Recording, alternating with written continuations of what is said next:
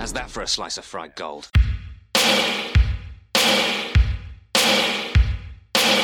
You think this is a fucking costume? This is a way of life. I'll be back. There's a flesh wound. I'm not gonna hurt you. I'm just gonna bash your brains. Take your sticking paws off me, you damn dirty ape! I'm sorry, Dave. I'm afraid I can't do that. It's alive! It's alive! It's alive! I guess everyone's entitled to one good scare, huh? Well, hello, and welcome to Cinema Shock, a podcast exploring the stories behind your favorite cult and genre films. I'm your co-host, Gary Horn. Hey, I'm co-host Justin Bishop, and we're joined today by writer-comedian Mr. Todd A. Davis. Hey, everybody. Welcome back, Todd. It's been so long. I know. Thanks for having me back, guys. We actually did skip a week in our recording schedule this week, but hopefully you didn't realize that because we got this episode out on time. Yeah, that's my fault. I'm speaking that into power. That's what you're supposed to do, right? Yeah. Speak it into power. I think we can do it. we wrapped Visualize up- it, speak it Yeah. into being. That's right. That's like that book, The Secret. I think that's what that's about, right? Getting podcasts out on time. That's I exactly think so. it. That's why it was so popular. Yeah. So last week we wrapped up the first part of our Tobe Hooper series. We're going to revisit Tobe Hooper in a few weeks, but as we mentioned last week, we're going to take a little bit of a detour to discuss a man by the name of Dan O'Bannon. And the reason that we're doing that will become clear down the line because him and Tobe Hooper, they do cross paths. The thing about Dan O'Bannon, though, is that he crossed paths with a lot of people. So we could really kind of integrate his story into a lot of different filmmakers' stories. But we think that with Tobe Hooper, it makes kind of the most sense. And as we get into his story over the next few weeks, you'll kind of see why we think that. Well, we've seen that. We've seen a lot of crossovers already with like George Romero and Tom. Yeah. That's the great thing about telling Yeah. the story of these, these filmmakers is that you do see a lot of interaction and crossover. You kind of, the further we go into it, you start to see kind of the branches of the family tree, of genre filmmaking. A lot of times it's completely unplanned. Like we just start researching and realize, oh, this person already worked with George Romero, or, it's really kind of cool. But this time with Dan O'Bannon, we did it kind of deliberately because I've always been a big fan of his story. And I've always thought that like it would be a fun one to tell because of his connections.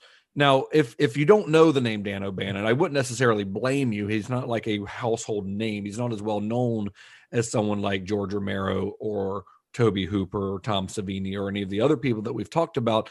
If you do know who he is, or that name does ring a bell, you probably know him as the writer of Ridley Scott's Alien or as the director of Return of the Living Dead. And those are probably his biggest contributions to the world of genre cinema, but he's been involved with more legendary franchises and filmmakers than you probably realize. This is a guy who he has worked in genres of science fiction, horror, action, animation. He's worked with the likes of John Carpenter, Ridley Scott, George Lucas, Paul Verhoeven. There's a very good chance that even though you may not know it, that O'Bannon is at least partially responsible for one of your favorite movies. But the guy, he never really gets the credit. That's the thing with Dan O'Bannon. He's, like I said, he's not a household name because he's never really been put on the pedestal that some of these other quote unquote masters of horror have. And maybe it's because he didn't stick to one genre. Maybe he's not like a horror movie guy necessarily, not like a horror movie filmmaker, like someone like John Carpenter or Tobe Hooper might have been pigeonholed as. And just like we did, in our series on Tobe Hooper, we called that one The Tragedy of Tobe Hooper. We could very easily call this The Tragedy of Dan O'Bannon because, like Hooper, he was never really given the respect in Hollywood that he might have deserved, despite the fact that he helped to create films and usher in careers that have made literally billions of dollars. Well, he seems like the guy behind the guy. He seems like one of those type of Yeah, I mean, he does. He is the guy behind the guy, but he also deserves to be seen as a little bit more than that, I think. So why did his career, never really take off the way that maybe it should have? That's something we're going to be discussing over the next few weeks. But first, we have to go back to the beginning with the film that he helped to create while he was still a student at the University of Southern California, which is 1974's Dark Star. It is the future. Mankind has conquered the stars.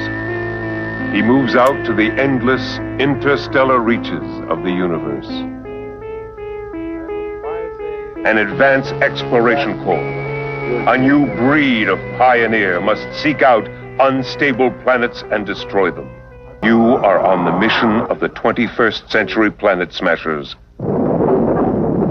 Dark Star. 20 years in space, 1 million light years from Earth. Their job is to clear a path for the colonization of space. Back home in Malibu. I used to surf a lot, Talby. I used to be a great surfer. Travel in an infinite universe with mind-melting excitement from beyond the stars. Commander Powell. Commander Powell, this is Doolittle. Can you hear me? Man, what happened, man? Hey. Confirm. Power drive sequence activated. Roger, retracted. Lock all defensive systems. Dark Star. They are not lost in space. They're loose. So Dan O'Bannon was born in St. Louis, Missouri in 1946. It didn't take long for him to become a lifelong fan of genre films. A viewing of Howard Hawks' The Thing at age 5 was all that it took. It terrified him as a 5-year-old. And he was hooked. He was a genre fan. He was a sci-fi fan. He was a horror fan for the rest of his life after that viewing, much like John Carpenter. Is that version of The Thing, as shocking as John Carpenter's? I mean, for the time? Maybe for the time. Yeah. As a modern viewer, it's a lot more goofy. Yeah. It's a lot more goofy. Right. I think it's still a very good movie. I think it's really The Thing from Another World is the full name of it. I think it's a very good movie, but it's less. I mean, John Carpenter's is apocalyptic, and it is not. The alien's not really. It's not a shapeshifter in that one. Oh, okay. It's more of a giant vegetable. Oh, okay. I mean, literally, it's a humanoid, but it's vegetable based. We'll probably get into a good long discussion on the Howard Hawks thing down the line when we discuss John Carpenter's. I think that would make a pretty good discussion. Nice. But throughout his childhood, Dan O'Bannon, reading sci-fi stories and watching fantasy films became a regular pastime for him. But he didn't immediately know that he wanted to be a filmmaker. He played around with, an 8mm camera in high school, making these little short films and stuff, but it never seemed to really occur to him that this was like an actual career that he could explore. But when he went to college, this kind of continued. He didn't really know what he wanted to do, but this idea of filmmaking was always kind of in the back of his mind. He bounced around to 4 different colleges during that time. He changed his major constantly. First, he went to art school in Washington, at Washington University, which is there in St. Louis, where he grew up. And while going to Washington University, he was doing stand-up comedy routines. He did makeup for theater productions there on campus. He provided illustrations for the student newspaper. He did everything. Like, even early on in his career, O'Bannon was kind of a jack of all trades. Nice. And while attending Washington University, his roommate there was a guy by the name of Michael Shamberg, who would go on to be a very powerful movie producer. He produced movies like A Fish Called Wanda, Reality Bites, Pulp Fiction, Aaron Brockovich. He's actually part of Jersey Films with Danny DeVito, who's produced quite a lot of Tarantino's work. Oh, nice. So he would later transfer to Florissant Valley Junior College in Ferguson, Missouri. And it was there that he made kind of his first quote unquote real short film, as opposed to the stuff he was just making like as a kid. He directed a short science fiction satire called The Attack of the 50-Foot Chicken. I tried to find it online. I could only find clips of it. I was about to say I could only ever find clips. I really wanted to find it. Now, I will say, so for some gumption for the guy, he apparently petitioned the school to buy him the camera that he used to shoot this thing. So, oh yeah, not the chicken, but the actual film itself. But and I say that because the only clip I could really find of it was a guy that it was like 5 minutes of a army dude lining up a shot to shoot a giant chicken. I mean, it wasn't, the chicken was not near anything to like give it size. You just had to guess that it was a giant chicken. You had to pretend that it was 50 feet tall. Right. Suspend your disbelief. Right. Yeah. So according to Dan O'Bannon, he was reading an issue of Playboy magazine And he says that he's like, I'd already, worked my way through I'd already enjoyed the centerfolds in Playboy and several times. So I was looking for things to read. So he was actually reading Playboy for the articles. A likely story. It was, well, he admits that he wasn't initially reading it for the articles, but he's like, I got all the enjoyment I could out of the centerfolds and stuff. So then I just started reading it.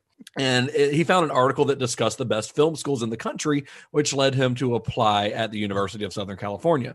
And it's funny because despite his involvement in the arts, working in theater and illustration and all this stuff, he was actually pursuing a psychology degree at the time that he applied to USC's film school, because he like had a revelation. He's like suddenly thought, he's like, wait a minute, I don't want to be a psychologist. So after doing some soul searching, he decided he would go on to try to be a filmmaker, this thing that he'd always enjoyed, but never really saw as a career. He's like, what the hell, let's go for it.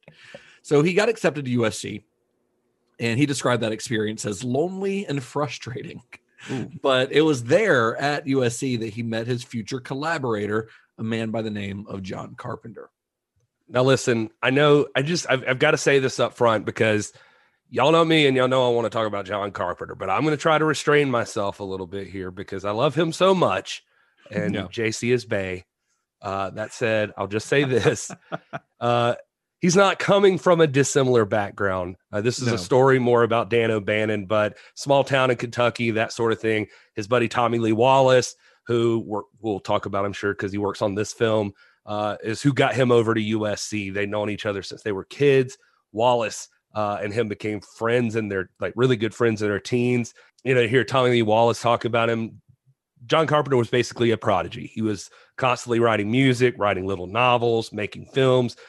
It was a mission for him to just create artistically. And to hear Wallace describe it, by the time he was looking at college, he already just knew so much about making movies. He just didn't know how to finish it. Like how to, as the great philosopher Larry the Cable Guy would say, he didn't know how to get her done. So like he knew how to work everything. He just didn't know what to do from there. And Wallace started telling him about like maybe you should go to school for it.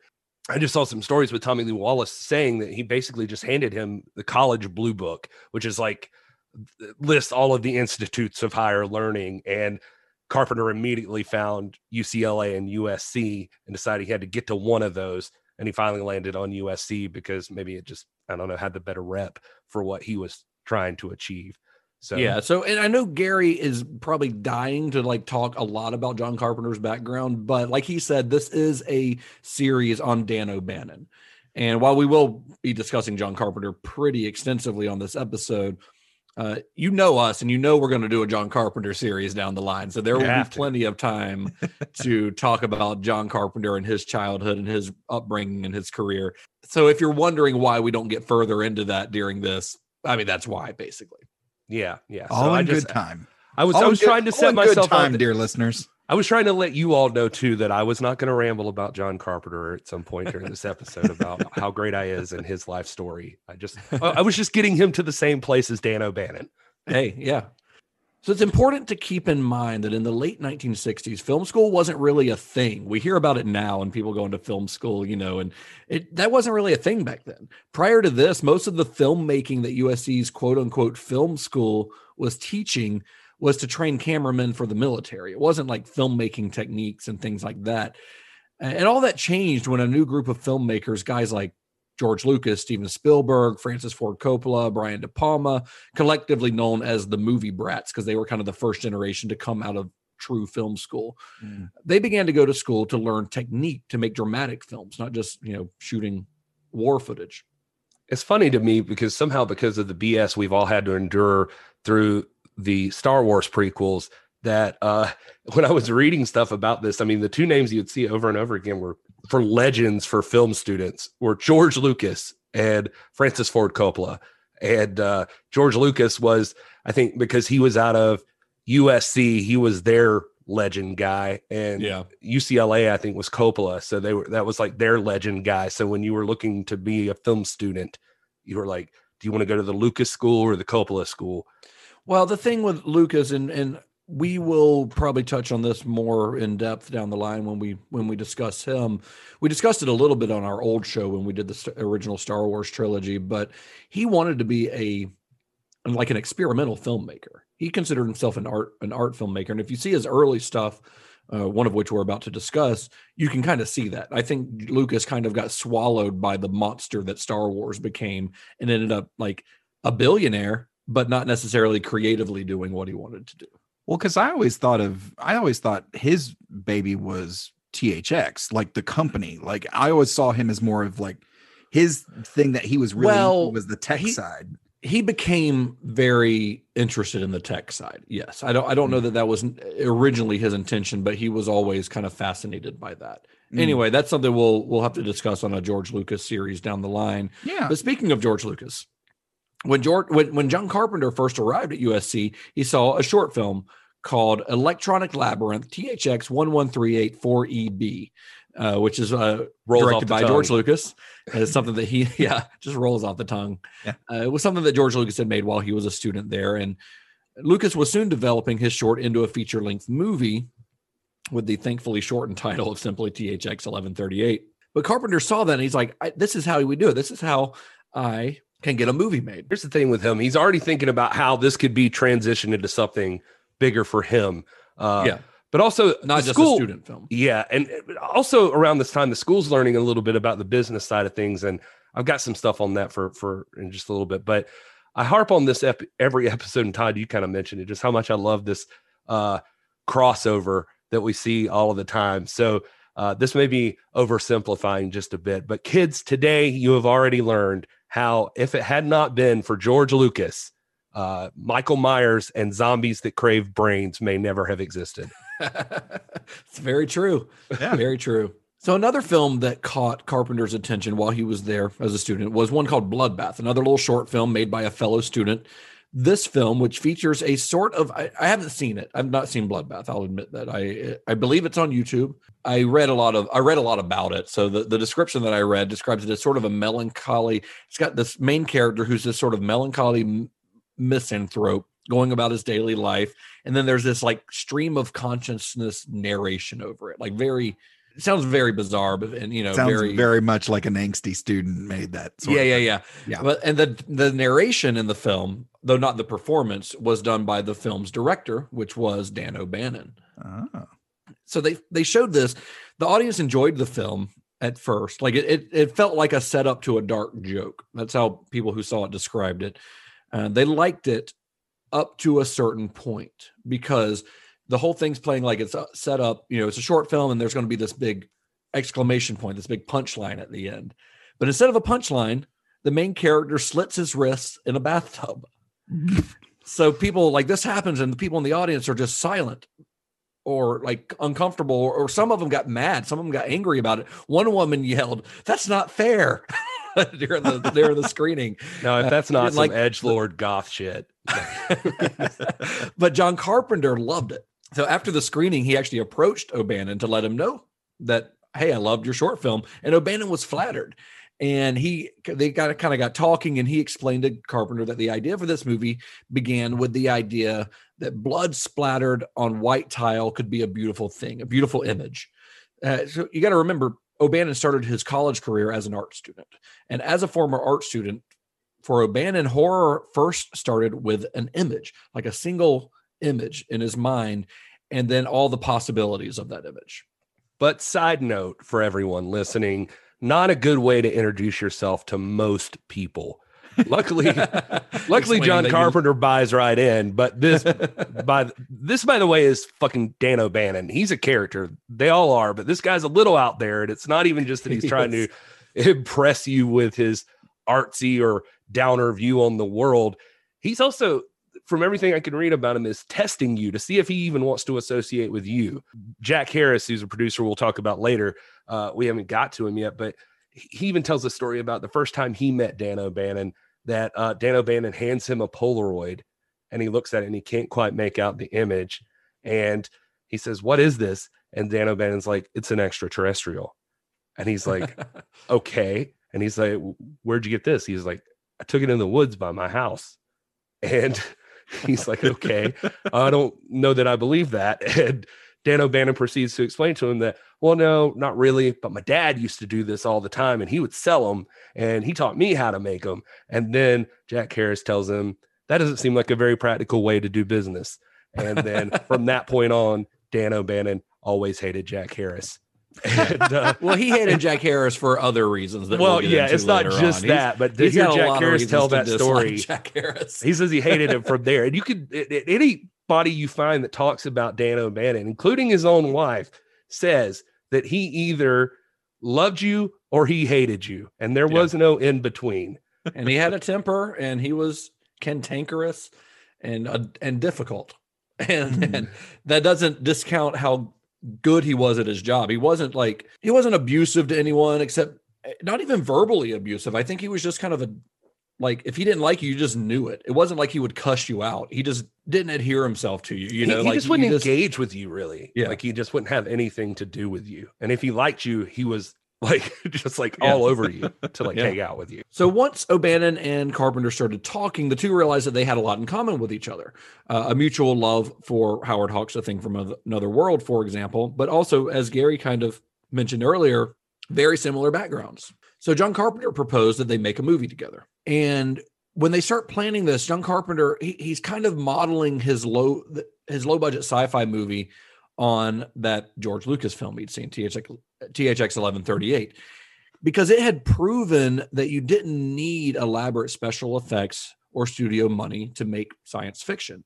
And the two, John Carpenter and O'Bannon, despite their kind of similar upbringings, they made a pretty odd couple personality-wise, because O'Bannon was very wound up and intense and sometimes, like I said, hard to handle. So Terrence Winkless, who was a fellow student that O'Bannon had worked on another short film and who works on this, said that when he first met O'Bannon, he walked into O'Bannon's room and he found a gun sitting on a stack of porn.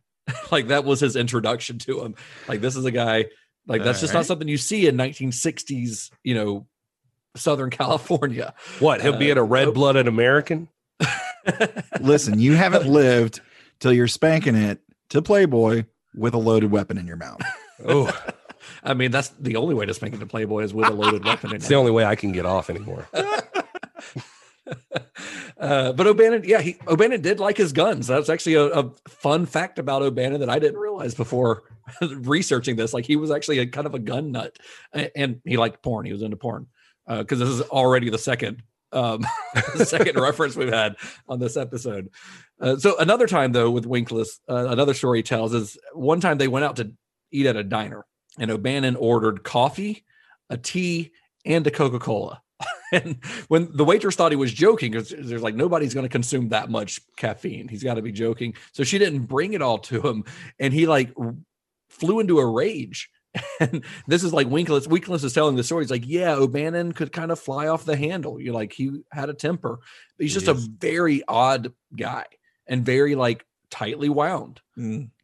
Whereas Carpenter was kind of aloof and easygoing and quiet and gentle and very just kind of chill. I mean, Carpenter nowadays has sort of a reputation of being this cranky old man. But if you read any stories about him as a young filmmaker, he was very much this easygoing hippie, long-haired hippie type, and very kind of just calm and quiet in his speech, but polar opposite basically of Dan O'Bannon. But the dynamic worked. I mean, although their personalities were very different, they had a lot, like I said, they had a lot in common. Both of them felt like outsiders in their small conservative towns that they'd grown up with, O'Bannon in Missouri and Carpenter in Kentucky.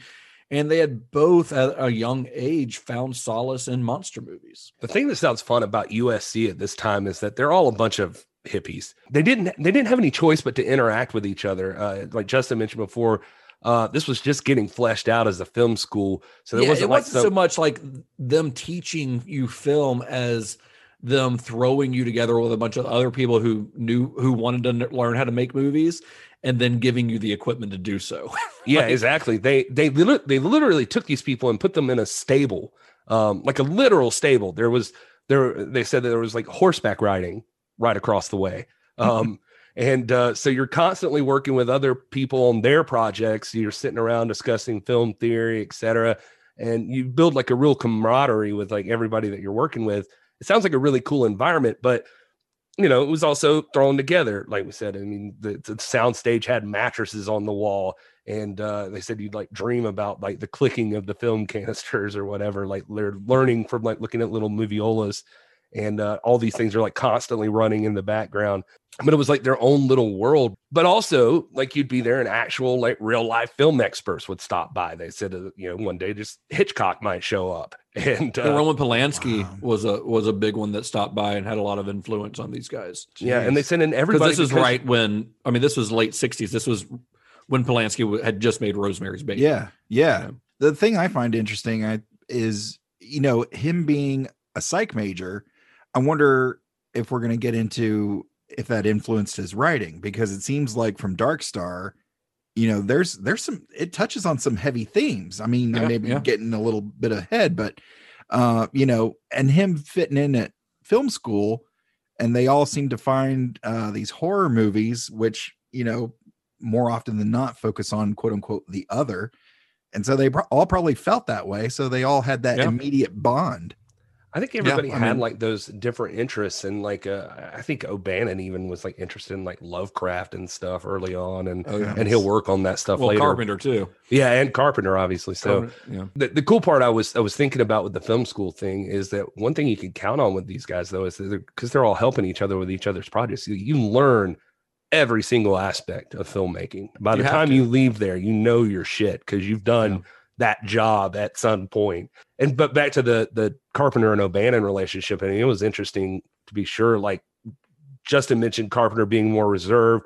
He was opinionated, but he was really laid back. And O'Bannon was, I was like running through my notes, and I was like, O'Bannon was well known for being loud. And you know what? Here's the thing. I'm just going to write down every word I've heard so far to describe him in interviews I've watched. So here they are. Unusual, angry a lot, hard to miss, extremely intense as a person, had a cosmic outlook on life, grim, dismissive, big voice, big personality. If he liked you, he would really engage. Very funny, loose cannon. John was gentle, Dan on edge. that was like the description of grim dismissal. Yeah, grim dismissive was grim dismissive. I think that's going to be my stage name in my new goth band, my goth industrial. Grim dismissive, right?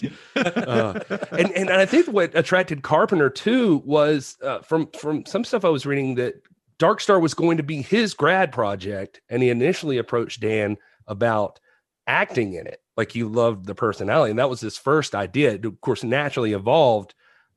Because O'Bannon is just like this highly creative person that it started offering ideas, and they became more and more collaborative. Always at night, by the way, always at night. O'Bannon only works at nighttime because you can't tell how much time is passing.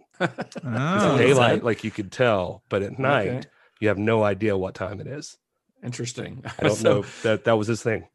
So Dark Star did begin its life as a student film. It's supposed to be a 45-minute student film to be shot on 16 millimeter with a budget of about $1,000 that was going to be supplied by the school.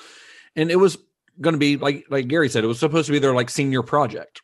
And the original concept was Carpenter's. He described it as truck drivers in space, which is something we'll hear probably more next week on the movie we're talking about.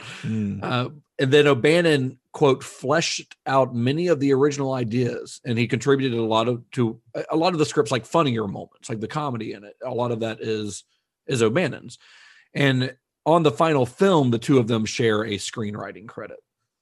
They pitched it kind of like an anti-2001. Oh, for sure. Yeah. Yeah. Both guys even the poster plays on that. It says like a spaced out Odyssey or something. Yeah, right. Nice. Both guys were fans of Kubrick, but to hear O'Bannon talk about it, it was just funny to him that he had a quote that said, the movie takes this enormous concept of spaceflight, then the evolution and manipulation of man, then puts you on this gigantic spacecraft headed to Jupiter, and it's going to take years to get there. And then it bores you silly with tedium, day to day, jogging, watching TV, eating meals. I love that. But they were affected by that. Like JC talked about, O'Bannon talks a lot about Strange Love when he talks about this movie. And Carpenter talks a lot about Waiting for Godot. They just loved that like absurdist humor and just that sort of thing. That's what they were going for here. And I'm sure we'll talk about it, but they were definitely going for a comedy feel. And I don't think that everybody got that. No, they definitely did not. So they began developing the film in about 1970, filming on a soundstage at USC.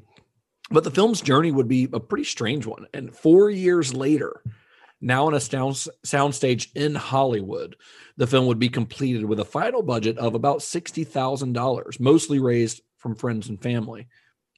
It was kind of a stop and start process. They would make like 10 minutes worth of footage, show that to some potential investors, make another 10 minutes, repeat the process over and over and over until they actually were able to finish the movie. And this was very much like a student production, at least at first. They would shoot in closets instead of sound stages, using styrofoam for spacesuits and ice trays for the control panels. I think there's a muffin tin on the front of the space suit at one point. There definitely is. Yeah, and I spotted that. That was O'Bannon, and his wife says that when he had never seen a muffin tin before. Yeah, when he talks about it later, that he's just like, I wouldn't do that again, but I had never seen a muffin tin before, and it looked exotic to me. So it was filmed, like Gary said, almost entirely at night, but that wasn't necessarily because of O'Bannon only wanting to work at night. It was because most of the cast and crew had day jobs. Also, they were still students. And while Carpenter receives, and I think deserves, the credit as the film's director, O'Bannon should really share credit as one of the true creators of this film. In front of and behind the camera, he was integral to the production. He worked not only as the film's writer, but its editor, production designer, and special effects supervisor. Like he had more jobs on this than Carpenter did. Wow. Carpenter had three. Carpenter had three. Before we get into it too much more, I do want to give a kind of a few notes on some of the other guys who worked behind the scenes on this film, because remember, everyone working on this was a student at the time. While they didn't have any real experience before this film, a lot of people who were involved in this behind the scenes in various, crew member roles went on to have long, successful careers in filmmaking. So this is kind of, we talked about the family tree of like these genre movies like this. You start looking at some of the people who were going to USC at the time and who happened to work on this, and they've worked on some monumental stuff. So Ron Cobb was a designer. He was responsible for the design of the Dark Star spaceship itself. Cobb was a fellow student there at USC, and he would go on to be a production designer or work in the art department on films like Conan the Barbarian, James Cameron's Aliens, Raiders of the Lost Ark, The Abyss, Avatar. Like he does a lot of James Cameron movies. While O'Bannon loved kind of making sketches of spaceship designs and aliens, it was Cobb who brought a sense of reality to the film's design. He was an illustrator for the Los Angeles Free Press, a political cartoonist, and an avid fan of Isaac Asimov. And as a fan of Isaac Asimov, he believed that science fiction needed to be based on real science in order to remain relevant. So he really tried to create a lot of the design of the spaceship in this as one that would be, functional for the most part. Very, very Star Trek approach to sci-fi. For sure. And you can find like discussions with him on like some of the designs on like what he did. Like, I mean, they took him, like, I think O'Bannon took him to, they had a house of pancakes near the school they talked about, and he immediately the International House of Shit is what they called it. Yeah, exactly. And he starts sketching out stuff, and just all the practical things and missed opportunities he thought he had seen in like sci-fi movies that they should or could have done. And so like in this one, I remember some of the stuff he was saying was just like the way space flight's portrayed, the slim shape of the ship, like to be more efficient, the crew quarters in the back, to be away from like potential shock waves and that kind of stuff, like as it's flying. And anyway, just he put a lot not of necessarily stuff the audience is going to think about, but a different approach than what had been done with sci-fi so far. And you also have to remember, this is before Star Wars and before Alien. So prior to this, space travel in films and television on stuff like Star Trek or 2001 tended to be a very sanitized, very clean looking, and paid very little effort to show what real space travel might look like. But Cobb and O'Bannon were determined to make the inside of their spacecraft seem practical. It was function over form, essentially. It was what would actually work versus what looked good on a screen. It feels very lived in. It does. And that whole lived in approach. I mean, Star Wars and Alien get all the credit for that because they popularized it more than this, but this movie did it this is 3 years before Star Wars. So after designing the Dark Star, the ship, Cobb would hand the design off to a guy named Craig Jean, who was a special effects artist who specialized in building miniatures. And he would actually go on to work on everything from Close Encounters of the Third Kind to multiple Star Trek movies and TV shows. Like, he was the main miniatures guy on a lot of Star Trek. Then Tommy Lee Wallace, who Gary mentioned earlier, he was a childhood friend of Carpenter's. He was the film's art director. Wallace, of course, would go on to work with Carpenter more later on in his career, helping to design the Michael Myers mask in Halloween. I mean, he's responsible for Michael Myers' look, and he was also the director of Halloween 3 and also the It miniseries, I believe, right? Didn't he do the It miniseries? The It miniseries. Yeah. He did like Amityville 2. He's done a lot of stuff. He was brought into Night 2, I think. Yeah, I think that's right. He was there to help Dan. He got brought into. He talks a lot about they couldn't match 2001's antiseptic look, I think is how he put it, and so they were trying to go the exact opposite, barely working, falling apart. They said, they just described it's like a effed up space, like just this cramped quarters, and then outside it's all this wires and 2x4s and stuff, and then like you mentioned, like ashtrays for buttons, push pins in different places, anything that had texture and that light could shine through it, they were using. They were talking about how cramped it was, like that opening scene where it shows the scene where they're like all cramped in that control area, and the camera like moves through them. They were talking about it's just like a little wind up camera on a plank, and they just have it like pulling it back, and everybody's like up with their arms in the air, sucking in as much as they can so it can move through them. And then as soon as it passes them, they have to act like they're working. It's quick. A great shot, honestly. That was the shot that, like, because it's so early on in the film, I was like, shit, man, Carpenter like knew what he was doing from a visual standpoint, like immediately. Because that is like not a shot that you see in like a little student film shot on 16 millimeter. It's crazy, man. They talked about like the dome on top of the ship, where the guy's sitting up there, and R2D2. Yeah, but that dome is like just this. It was like a little mini dome sprayed with some kind of dulling agent, and they said that it's actually like 2 feet in front of the camera, and then there's like a long hallway where the chair is, and the guy's laying on the floor. And so like he like slowly gets up off the floor, but it looks so like just the way it's all set up, like he's inside the dome. You would never know that by looking at it. Yeah, I know. It's just insane to me. I don't just people thinking way outside the box. I mean, when you're that's what I love when we talk about these like lower budget genre movies, especially genre movies, because it's easier to do a lower budget like drama, like character based, where it's mostly dialogue, whatnot. Obviously, you've still got all the expense of the actual film and sets and stuff, but I love talking about these like low budget genre movies where people just have to get creative, like in order to really, they're portraying space travel. Right. And they had $1,000. I mean, then they had $6,000 and eventually they had $60,000. We'll get into how that happened, but still that's peanuts. That's no money. And they're able to recreate space travel. Yeah. I mean, the budget shows at times, but there are some things that they're doing like what Gary just described. That's like, that is very clever, just really clever to be able to figure that out. Yeah, man. I mean, you're talking about, these space suits are like thrown together. I think they were like a fire jacket and ski gloves or something. They're just like toy duct taped astronaut helmet. Yeah, a toy astronaut helmet. And I even remember like hearing I forget the actor's name right off the top of my head, but in the helmet, Brian Norell? Breathe. Yeah, I think it's Brian Norell. He's talking about he can't breathe inside of it. And O'Bannon's actually the one who helps him out finally. They run a tube up like through the suit and into the helmet. So he's like having to breathe through the tube that's poking out the back of the suit or whatever. Until they say action. Until they say action, then he could spit out the tube. Well, and not only was he couldn't breathe, but it was fogging up the inside of the thing. Right. With his breath, So the film cinematographer was a guy named Douglas Knapp. He would work with Carpenter on his next film, Assault on Precinct 13. And he also served as the cinematographer on most episodes of Star Trek Voyager and Enterprise. Ooh. I just like throwing in Star Trek references for Todd. Yay! Every time I see them now, I make sure to note them down. It's a lot. There's a lot. Like the last several episodes, there's been some sort of Star Trek connection. It's kind of crazy in this one. Honestly. I don't know what the hell's going on. And then Nick Castle, another friend of Carpenter's, was a camera assistant on the film. and also played the uncredited role of the alien in the film. We'll get to the alien in a minute, guys. And Castle, of course, would go on to play a pretty important role in another Carpenter film, where you couldn't see his face. Nick Castle was the original Michael Myers, aka The Shape, in John Carpenter's Halloween. I thought I read. He'd also go on to be a director himself. His most well-known film was probably The Last Starfighter, which is one of my favorite movies ever.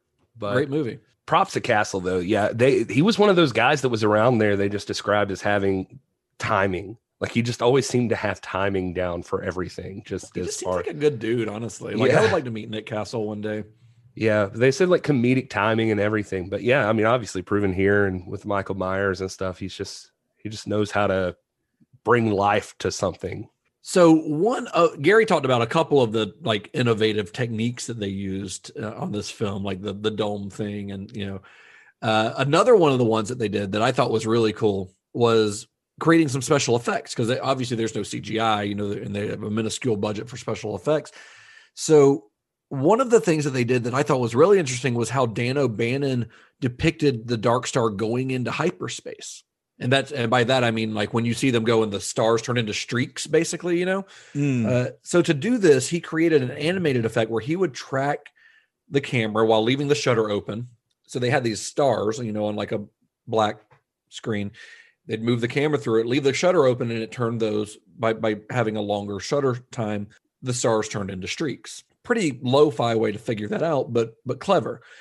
And that doesn't seem like a big deal now because we see this effect everywhere now, but this was 3 years before Star Wars would utilize and popularize the same effect. But Dark Star is actually thought to be the first depiction of a spaceship jumping into hyperspace in a film. So this is actually the first time that particular effect, which we see in Star Wars, we see in Star Trek, like all kinds of shows where something goes into hyperdrive or warp drive or whatever, you see the stars turn into streaks. It started here on Dark Star. Nice. Yeah, they say obviously we've mentioned him a few times, but that George Lucas had to have seen this movie coming out of USC, another student film that was really popular. I made a joke about R2-D2 earlier, but I legit think that dome on top of the ship was in George Lucas's mind when he visualized R2 sitting on the back. That's a good point. I mean, it could be. Yeah. But definitely the hyperdrive effect is that this was the first time it had ever been used. And oddly enough, I mean, O'Bannon even talks about THX was the first time he had really ever seen in a ship like this, like video monitors doing the things that they were doing. And he was so impressed and wanted to do that in this movie. So they did it. And then later George Lucas. So we know George Lucas has seen it because actually I remember now Dan O'Bannon saying that George Lucas tapped him for Star Wars with some of the effects because of like the animation on the computer screens, right? Because he saw what O'Bannon had done with the computer screens in this movie, so he was like, so we did a nice little two-step. This is like the Godfather of sci-fi, the Godfather of like modern sci-fi films. Modern sci-fi, yeah, absolutely. And I mean, and they were playing on 2001, so you could say 2001 is the original innovator, but they were also sort of subverting what 2001 did in a way. So O'Bannon wasn't the only one multitasking on the film. I said he had, he's a production designer, art director, all this stuff. But Carpenter, of course, he was the director and the writer. But he also, as he would later become known to do, composed the film's score using a modular synthesizer. And I love the score to this movie. Man, you can totally hear it. Like everything from here on, like is in this movie. It's a great Carpenter score that doesn't get discussed as much as some of his other synthesizer scores, but man, there's something about it that adds production value to the film.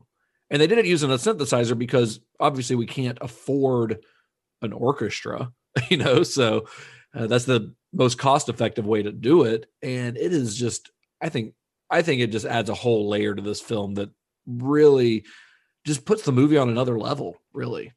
Yeah. From my understanding, that's something that gets added later with Jack Harris, that like he had pitched to Jack Harris to establish himself. He had done music. He had established himself with music. USC, and had done it on a I forget something Doe, or I can't remember the name of it. He had done something for some music in another film because he was always trying to get that in there, but he had to like pitch it to Harris to let him score the entire movie because he knew exactly what he wanted it to sound like. I don't know, man, just these people. And one of the cool things about O'Bannon and Carpenter that they both liked was bucking authority. So like this soundstage is, I think, where they're using the film, you're supposed to get it for like 2 weeks locked down. That's it. That's all you've got.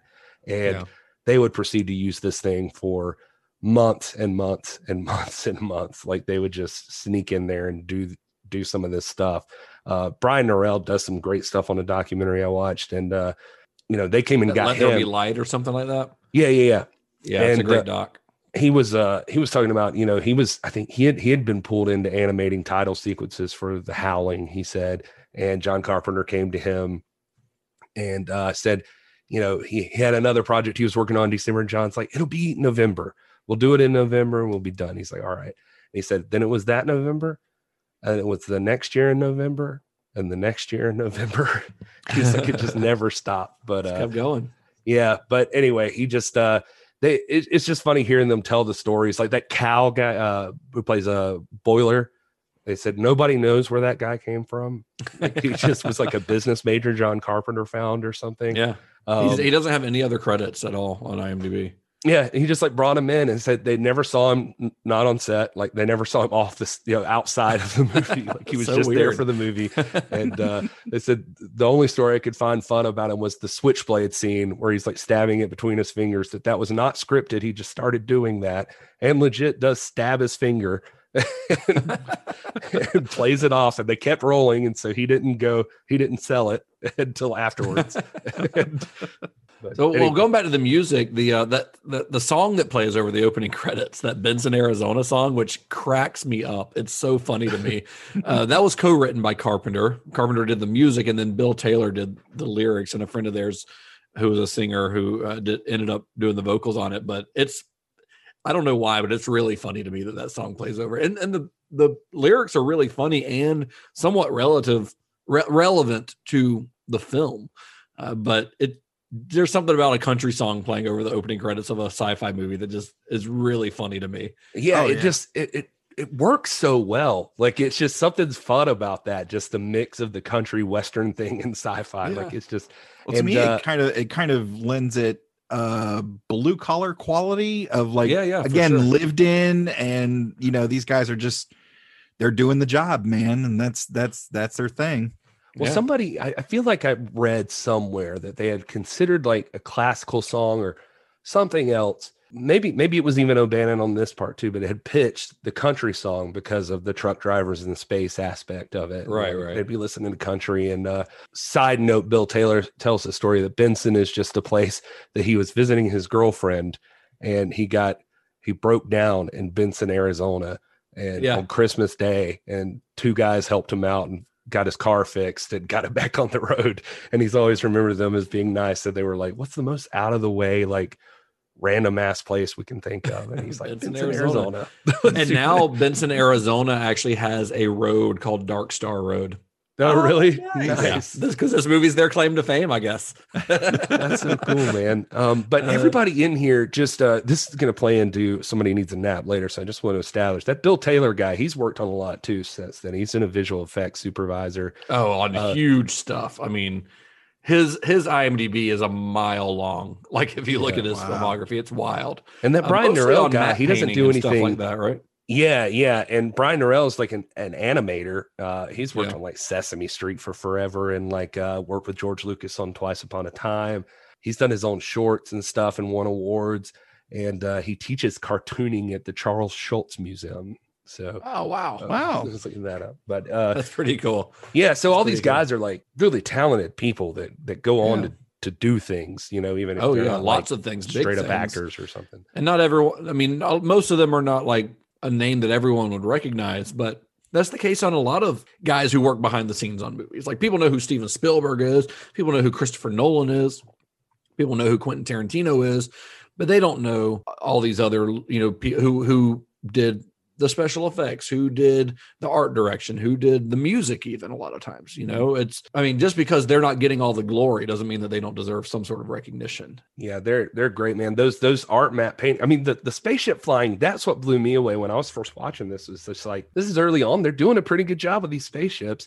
I mean, it's cheesy, but it's it's still like, if you had me do it, like you set me down or like film the space scene, I'd be like, I don't fucking know how to do that. But they were like these like models on dollies, like going towards like the matte paintings and stuff like that. Like that's kind of cool. Like I don't know. Wild. Another one I thought was interesting, and since I'm just talking about it now, was like Carpenter wanted the bomb carrier, like bomb 20 or whatever it's called.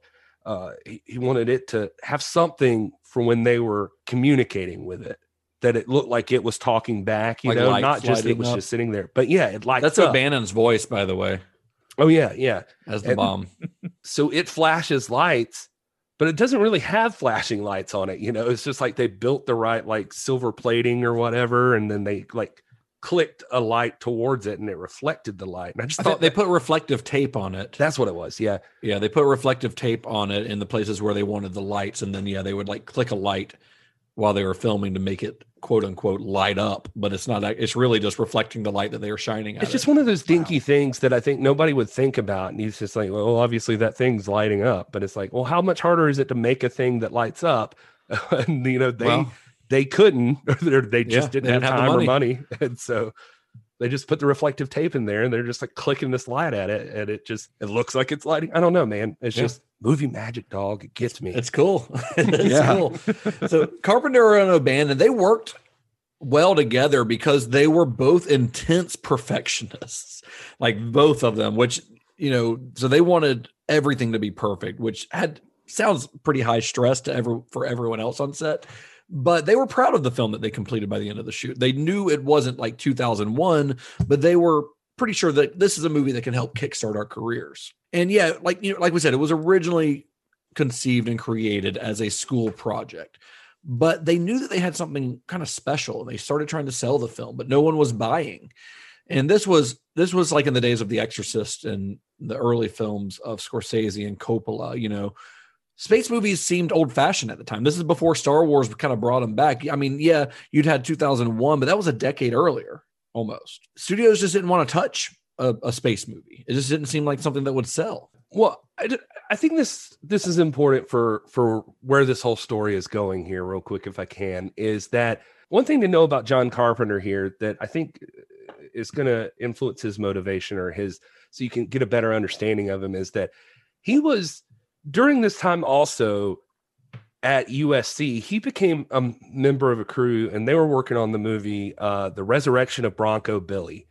And it was a Western movie. It was a short film. And the school backed it, and they spent like $2,000 to $3,000 on it to get it made. They released it on 35 millimeter. John Carpenter was one of the main writers and got some director's experience, but is like uncredited on this movie. And I mean, I think he's credited as a writer, and it's important in this way. So this movie gets sent out and it wins an Oscar for best short. Best live action short. Yeah. And so when that happened, the school sent school reps, and they sent like one student, I think he said his name was like John Longnecker or something, to the Oscars to collect the award. And I want to say it was Brian Norell talks about that he saw John. He said they were all just in their dorm rooms watching the Oscars that night, and it won. And John came out to get a Coke. And they met in the cafeteria. He was just like, "Hey, congratulations, John." And John's like, "Hey, thanks, man." And they like shook hands, and he went back to his dorm room. Yeah. And he said that later that, you know, John Carpenter talks about this. He says that later they like bring back the trophy in a brown paper bag. Like the school walks it through and they're like, "Hey, here's your trophy. Look at this. You won this." And they're like, "Cool." And he's like, "Do I get to like keep it, or like what happens with it?" And they're like, "Well, we'll just put it somewhere. We'll just, you know," or whatever. He's like, "Okay, well, you know, so what's this mean for me?" And they're like, "Well, nothing." It's well, the way that the studios, or the way that the school saw it, was that they were like the studio who essentially owned the film because they were funding it for the students. Yeah, that is how they saw it. So earlier when I was saying like the school's learning these things, I think possibly from THX, which goes on to become like a feature length movie. And I don't know if the school made anything off that, but with this one, they totally took everything. And Carpenter even says he was like asking for like, "Well, can we get reimbursed for some of the stuff we spent on it?" and like that we spent. And the school's like, nah, they just like waved him off. And Carpenter said it fucked him up. Like that was it. He was just like, well, I'm not playing this game anymore. Who are you? Like, where did I sign off that you get to take a movie that I made and you get to, like, what kind of art school is this? He was pissed. Like he talks about it a lot. He said, well, if you go to art school and no stake in this, if you go to art school and you paint a painting, the painting doesn't belong to the art school. It still belongs to the artist. Right. So that's the same concept here. The film should still belong to the filmmakers. I say all that to say that, so you can imagine that John Carpenter's mindset already is not only that he's immediately just like a buck authority guy, but he's also already a buck this school too. And he's kind of like, I already know what's going to happen with Dark Star if it does anything. And so his goal from the beginning is like, you brought it up, Justin, but just that he's seeing it as an out. Like, this is how I can get a feature made. This is the first step to like a longer process to get it out of here. And you can already see too, maybe the process for him becoming a cranky old bastard someday is that he's already at this point, he's just like, also nobody's taking my shit away from me ever again. So that's kind of his mentality, I think, during this time. Yeah. So they're shopping the film around. Like I said, nobody's touching it. And then one day, director John Landis showed a version of the film to a producer by the name of Jack Harris. Now, we mentioned Jack Harris briefly earlier, but Harris was a guy who had begun his career as a vaudeville promoter before kind of working his way up to being a B-movie producer. And his big success in the 50s was the original version of The Blob. You know, that was a pretty big hit. But his specialty, especially by this point, was picking up student films for kind of next to nothing and then releasing them theatrically and making a little bit of money off of it. And he had produced John Landis's first film, a movie called Schlock, in 1970. And they thought that, you know, maybe we could do this again with Dark Star. But when he first saw Dark Star, he wasn't that impressed with it. He thought it had slow spots. He thought the quote unquote philosophical or philosophy student dialogue was kind of boring to him. But he did see something in it that he could exploit. Yeah, he was kind of a guy like you kind of described him pretty well. And by the way, they were worried this whole time that the school was going to sue them if they found out that they were shopping this thing around. So back to that other story. But eventually, I think what happened there is the school started to look at it like, well, if it does make it, if nothing else, it's good advertisement for us. If John Carpenter. Yeah, well, once it started getting known as it would get, they just kind of saw it as like, it's not worth it for us to sue, because then we're also going to be seen as the bad guys. But it'll be like, oh, a USC student made this movie, right? And that makes people want to come to USC. Exactly.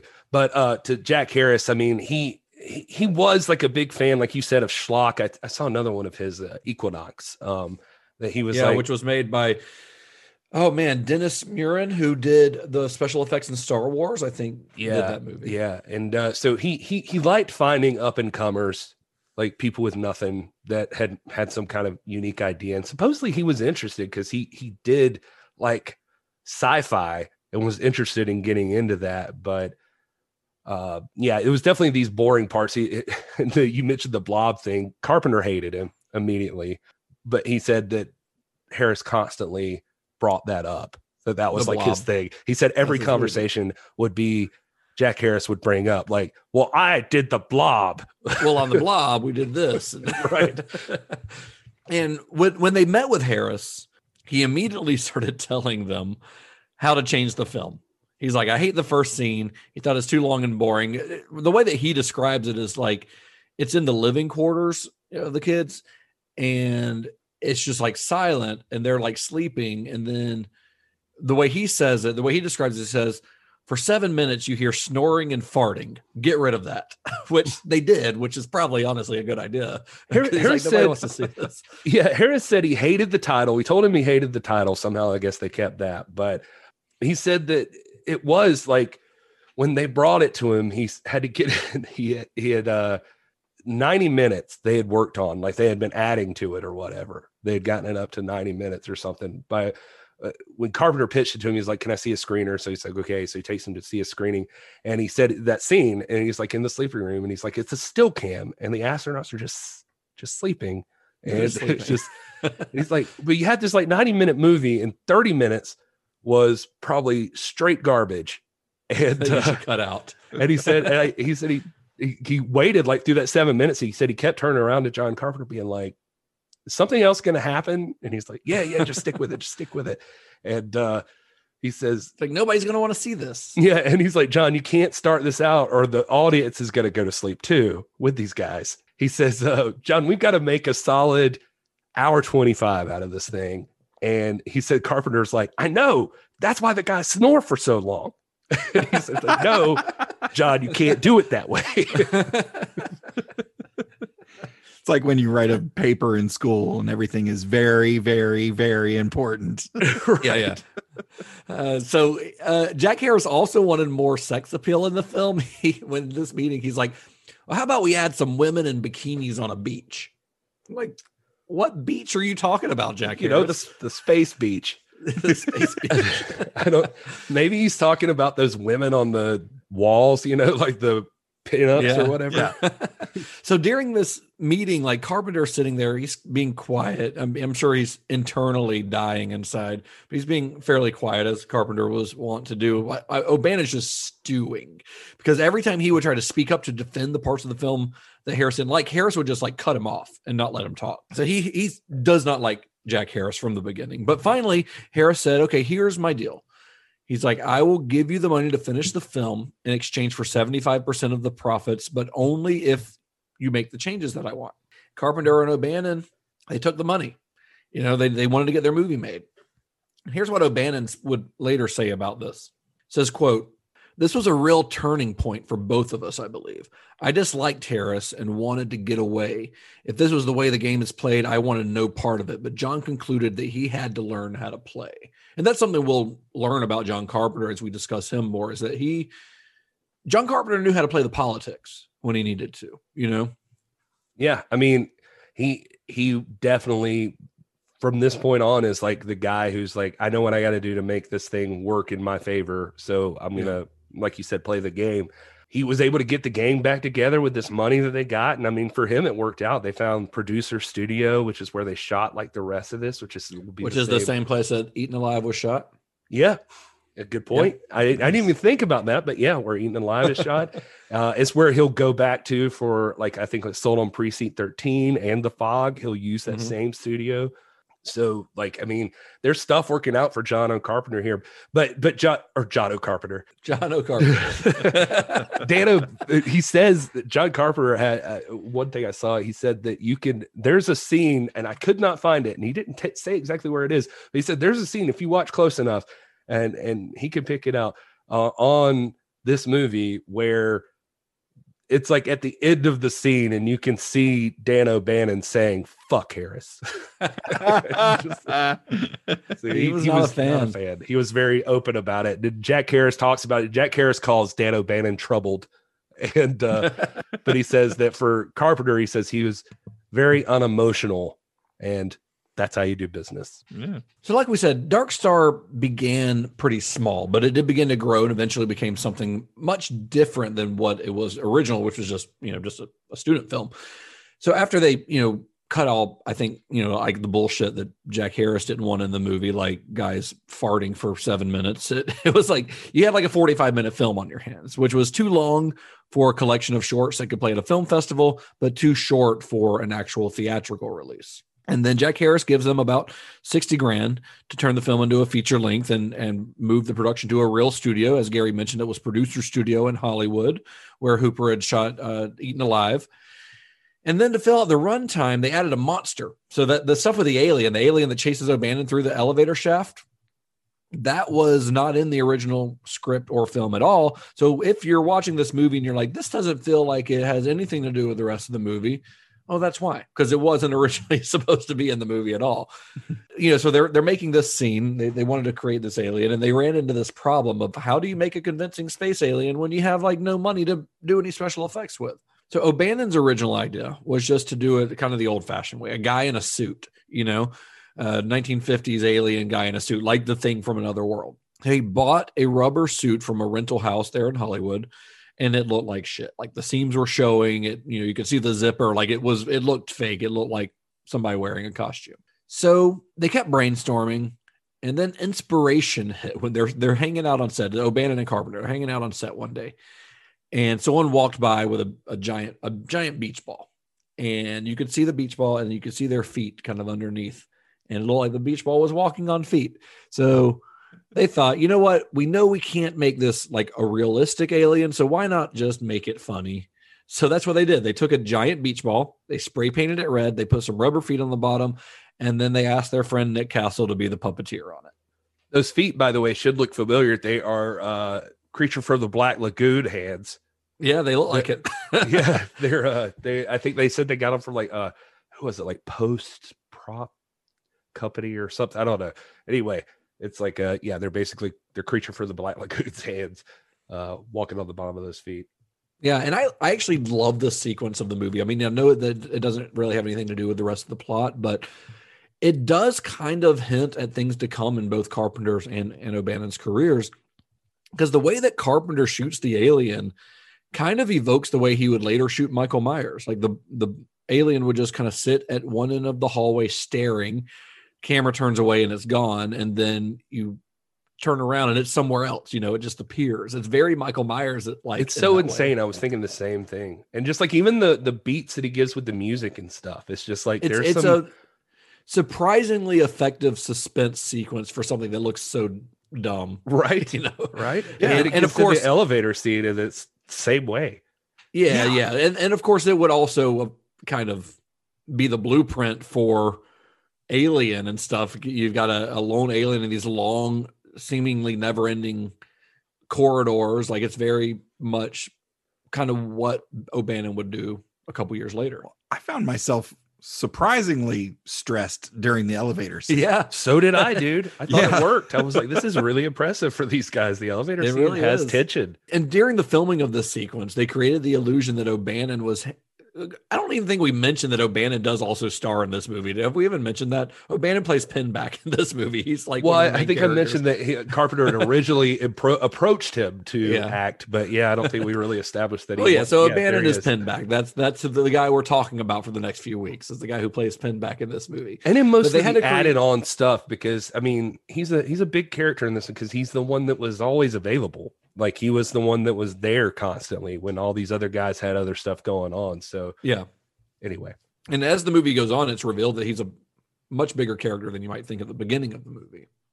But during this alien sequence, they had to create a way to make it look like O'Bannon was hanging from an elevator shaft. So they did it in a pretty low-tech way, which was turning a camera on its side. So this is all being shot at Producer Studio, I believe. They had these like long hallways that were pretty uniform all around, so they could make it look like an elevator shaft if you shot it the right way. So for 3 days, O'Bannon had to be on his back in a sweltering corridor pretending to be fighting gravity. So what they did is they basically had essentially like a plank that had a little bit of give to it that O'Bannon was laying on, so that he would look like he was swaying and his feet could dangle and things like that. But he's laying on this plank for 3 days. Well, they say even the other side of it's not really like it's not hooked in. There's guys on the other side of that wall like pushing down on it to like keep him supported, so it helps to like make that movement of like he would have the swaying. So he's getting bounced up and down on his back the whole time. Yeah. So during the filming of this, he developed an excruciating pain in his side that took away his appetite and would send him to the hospital for a few days later. And it ended up being the first time that he was hospitalized with a lifelong struggle with a bowel condition, Crohn's disease, that would eventually take his life. They brought him in for appendicitis, I think, or that was the initial. Because that's about where it was hurting, was in his like appendix area. Yeah, and I think I could swear I saw it where his wife said they even took out his appendix, but they think that, this was the first attack probably from the Crohn's disease. And he always complained about stomach aches, and a lot of people thought O'Bannon was a hypochondriac, like that he was just making this stuff up, basically. But anyway, that's important just to mention here. I mean, this is the first attack for him, and this is going to be yeah. And if you'll remember from last week's episode, Crohn's disease is what Heather O'Rourke was initially misdiagnosed with. Oh yeah, with her intestinal issues. Yeah, it's no joke. I've have a friend who has it, and I was almost diagnosed with Crohn's disease when I was younger, or not younger. Like, I mean, this was 8-9 years ago. I went to the emergency room with some intestinal stuff, and they thought at first that I had Crohn's disease till they did a few more tests. Yeah, jeez, that would have sucked. Yeah. I've heard from multiple people who turns out I had really bad food poisoning. Ugh, yeah, yeah, it's still not fun. No, still not fun. So, in regards to kind of the padding out of the film's runtime, O'Bannon would later say, he said, and this is actually in that documentary that Gary quoted earlier, which let's go ahead and say that documentary, Let There Be Light, it's on the Dark Star Blu-ray, big source for this episode. Oh yeah. Another big source for this episode is a book called Shock Value by Jason Zinnemann, which is it's my favorite film history book in my library of film history books that I have.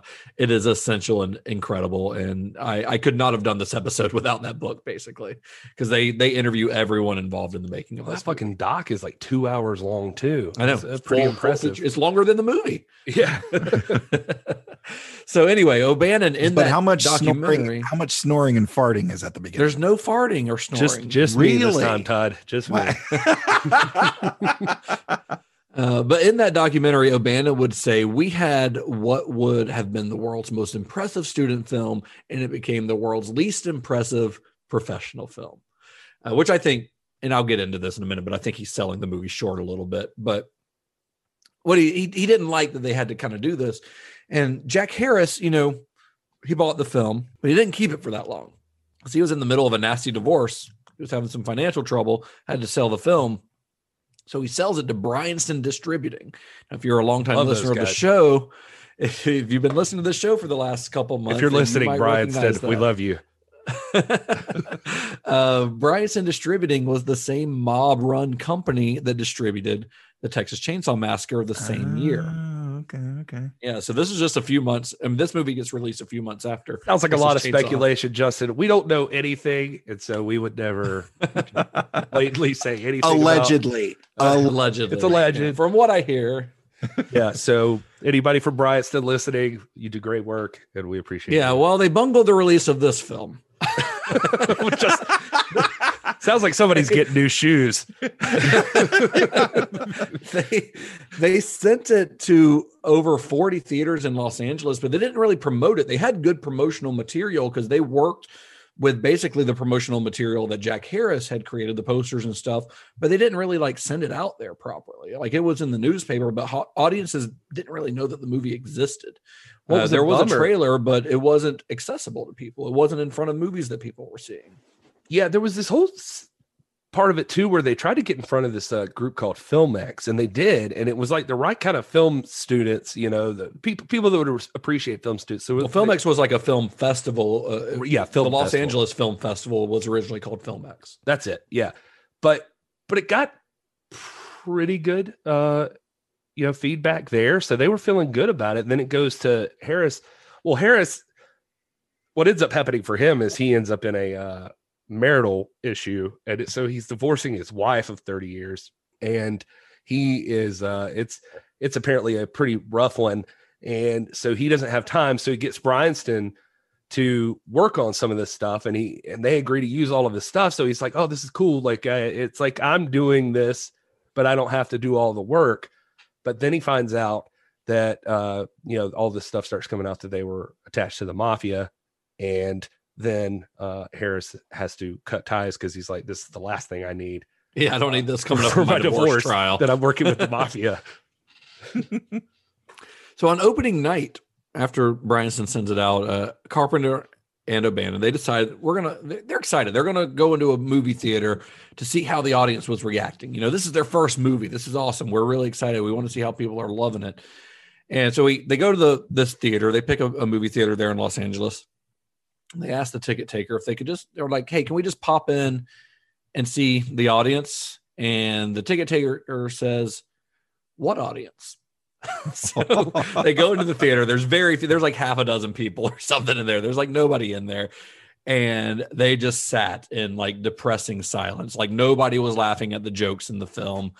Nobody seemed to understand or get that it was a comedy. And even, if you watch the Blu-ray, there's an introduction that Dan O'Bannon wrote for the film that has appeared on a few different Blu-ray and DVD releases of it, where he's like, we intended this to be a comedy, but nobody at the time it was released seemed to understand that this was a comedy. They didn't know that they were supposed to be laughing at it.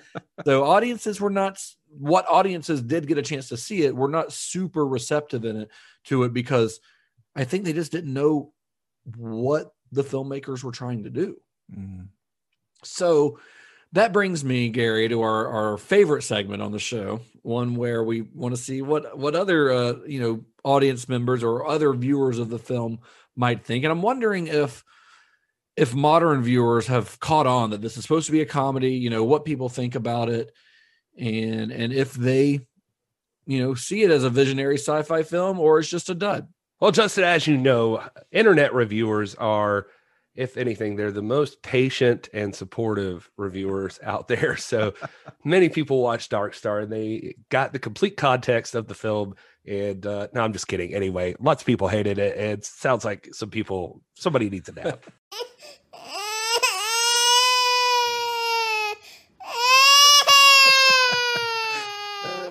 Let's see. Lady T says, after reading the reviews, I thought I'd give this one a try. I shouldn't Lady have. T? Lady T. Is that Mr. T's wife? It could be. Oh. Thought I'd give this one a try, and I shouldn't also have. pities the fool. I pity the fool that watched this movie. What I should have done was paid more attention to the reviews that stated this film isn't for everyone. I would have saved myself some money. Looks like a low budget, which I guess it is, amateurish film, along the lines of the Blair Witch Project, which I didn't care for either. But heck, I like that better than this. And yes, I realize they're two totally different genres. It's like watching a homemade movie that maybe your uncle made while following someone around with his camcorder. I will admit that a few scenes made me smile simply because they made me think of the fun the actors and directors must have had making such a campy film. But with that said, I expected more than what I got, so I didn't care for it. Heck, I didn't even finish it. But to its credit, it solved my insomnia, at least for one night. What a weird comparison to the Blair Witch Project. Bet you didn't think you were going to get that. That's the only low budget film they could think of to compare this to. This movie's apparently good for sleeping. Here's T. Blackford. His review title is Warning, all caps, stay away. This movie is bad on every level. Bad acting, bad special effects, bad storyline. It's freaking boring. I love the sci-fi horror comedy medium, but this film is just straight up bomb. It's not like so bad it's funny. It's just so lame and uneventful. I fell asleep faster than my friend who floated a keg full of NyQuil. I'm telling you, please watch anything else. From the very first scene, you will be able to tell the quality of the film that you are getting yourself into. It's crap. And it never gets better from there. Forget about big names like John Carpenter and Dan O'Bannon. This was a school project of theirs. How many school projects have you ever done that were even remotely interesting? That's right, none. There is an alien in this movie. Prepared to be scared? Wait, no. Prepare to laugh. Oh, wait, no. Try neither. The alien is just a beach ball with feet. I'm serious. It's a beach ball. And our heroic characters are deathly afraid of it. What's worse is that more than a third of the film is dedicated to this inflatable menace. I just can't go on reliving any more of this film. It's bringing back the desire to play Russian roulette. Do yourself a favor and pass on this one. You will thank me. Whew. Bringing back the desire to play Russian roulette. Let's see here. Somebody needs a nap and a therapist. Yeah. And the whole reason I brought up some of the other stuff that the people working on the movie did is because this last review says one of the worst sci-fi films of all time.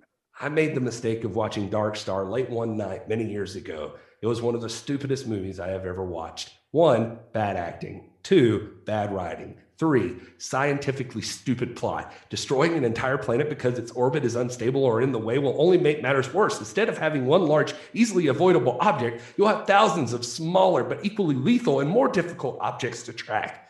4, completely unrealistic characters. A painted beach ball as a space alien? The writers must have been doing too many drugs. Not surprisingly, the majority of actors that starred in Dark Star never did anything else. Of those that did do anything else, the majority never acted again after Dark Star. Therefore, having Dark Star on one's resume was a Death Star to one's career. Don't think so. It was written by Neil deGrasse Tyson, who understands. And I just had to include that one because I was like, wow, you're way off on that last part, bud. You're way off. Everybody did other stuff. Everybody literally. else. I mean, the actors didn't do anything like they didn't become big stars or anything. Brian Norell didn't become a big star, but he's continued to work in the industry for the last 50 years. They're fine. And John Carpenter and Dan O'Bannon and like everyone else involved. You know, you mentioned Bill Taylor earlier, which I was looking at his IMDb. Like the if you just list the movies that he did matte paintings on after this, you know, he worked with freaking Hitchcock on Family Plot. You know, he did The Wiz, he did the Blues Brothers, he did John Carpenter's The Thing, he did Blade Runner. Like, to say that this guy didn't do anything after this movie is sort of insane. Right. Yeah. Everybody continued to work after this. Yes. movie. Yeah. And most of them continue to work even to this day. And despite the audiences at the time and some of these internet reviewers not really responding to the film, it has actually gained a big cult following, probably largely due to the later careers of its creators. But I mean, at the time that it came out, I kind of do get why some people wouldn't get it, because it does look unlike anything that had come before it in terms of sci-fi. You know, like you were used to sci-fi being more, I don't know, glamorous, I guess, you know, space travel looking more glamorous. But O'Bannon created a movie, you know, as he and Carpenter called it, it's a movie about truck drivers in space. None of the glamour that you were used to seeing was there. These guys, the characters in it, they weren't like awed or amazed by the sights of the universe. They were like bored by it. Yeah. And that lived in space aesthetic was one that would, of course, you know, be popularized by Star Wars and then with Alien. I like the idea though that they're, you know, not all space jobs are glamorous. You know, even in Star Wars, you don't really see that. You don't see the janitors on the Death Star. Yeah. At least not. I'm sure that's coming to Disney Plus at some point, but Right. not yet. But no, I mean, to complain about that, like that's part of the problem with the movie. I mean, that's the point of the movie. I mean, these guys are doing a very redundant, stupid job. Like that's it's mundane. That's what the movie's about. Me and Todd were talking about this the other day, and I think I really like the way that you described it, Todd, when we were talking. It's that you called this Clerks in space. Yeah. And I think that's exactly what it is. It's just like, this is just 3 dudes with a job, and it's a boring job that they don't really like. And it's very mundane until it isn't. Yeah, exactly. On this particular day. Yeah. And I think, looking at the basic formula for Clerks and Dark Star, it's very similar. You know, they happen to have, a convenience store to shoot in. Well, these guys were shooting in hallways and just turning the camera sideways and, using the techniques that they learned in school to their fullest potential, in my opinion, especially I wouldn't even say it's a shoestring budget. It's a shoe thread budget. They really did as much as they could with what they had. This movie's got about the same budget as Clerks, granted, not with inflation taken into account, but 60 grand's about what Clerks cost, I think, too, right? Somewhere around in there. These guys are doing it with special effects and shit. Like, what Kevin Smith was paying for was film stock mostly. Exactly. And maybe paying the actors or buying them lunches and stuff, but film stock is mostly what he paid for. They're having to pay for, they're making a spaceship and space shoots and an alien, and it's kind of crazy, but even story wise, like it kind of fits in the Clerks thing, because these are just like blue collar dudes working a job, only this time the job happens to be in space. They're they're not like cool looking. They're not wearing cool uniforms. Their uniforms are kind of baggy and gross. They've got long hair. They're unkempt. They look like they probably smell bad. Yeah. Their living quarters is trashed. It's just cluttered with junk with pinup girls on the wall. And they're out of toilet paper, and they're irritable, and they're unappreciated by their corporate overlords. Yeah, you're 100% right. That scene that the scene where Harris had a problem with it was like 7 minutes. They were I forget who was telling this story. It must have been Bill, but he was saying that because we're on a first name basis. Anyway, he was saying like part of that 7 minutes was it eventually gets to like where the computer is like telling them like, all right, rise and shine, everybody. It's time to get up. And then they just stay asleep. And it's like, all right, let's start a warm shower. And then you could hear the showers come on and they don't move. Like, all right, everybody, wash your face. Here's your fresh clothes. And they don't move. It's just like, breakfast is served now. And then all of a sudden they're like, all right, let's go. So they're just sitting there in their own filth, just like you said, just I think nasty bastards. I think with the going back to comparing it to Clerks like we did earlier this week, Justin, when we spoke, I think with this, because I'll be honest, like when I sat down to watch this, I was like, okay, this is going to be fun, kind of hokey, that's supposed to be a comedy. This will be fine. And I did feel it sort of drag on a little bit. And then the little beach ball alien comes in and was like, okay, that's kind of silly, whatever. But that, the novelty of that burns off pretty quickly. But then when the bomb becomes self-aware and starts quoting the Bible, I went, holy shit. And I think the monotony of their daily lives and the silliness of this alien is very disarming. It breaks down like what you might think space should look like, which sounds like that was kind of their whole point. People were getting used to this pristine space from 2001 and maybe other things. And so they showed this kind of lived in, worn, uncomfortable. Yeah. Version of space. And then when the computer, the bomb becomes self-aware and quotes the Bible, and that's laid in the game, but like is that a reward for folks who stuck it out through the rest of this? Because in talking about comedy, some of the comedy doesn't really translate, and I'm sure you guys are well aware, like comedy, especially in film, can have a very short shelf life. Stuff that played well in the 70s and 80s may not play as well as it does today.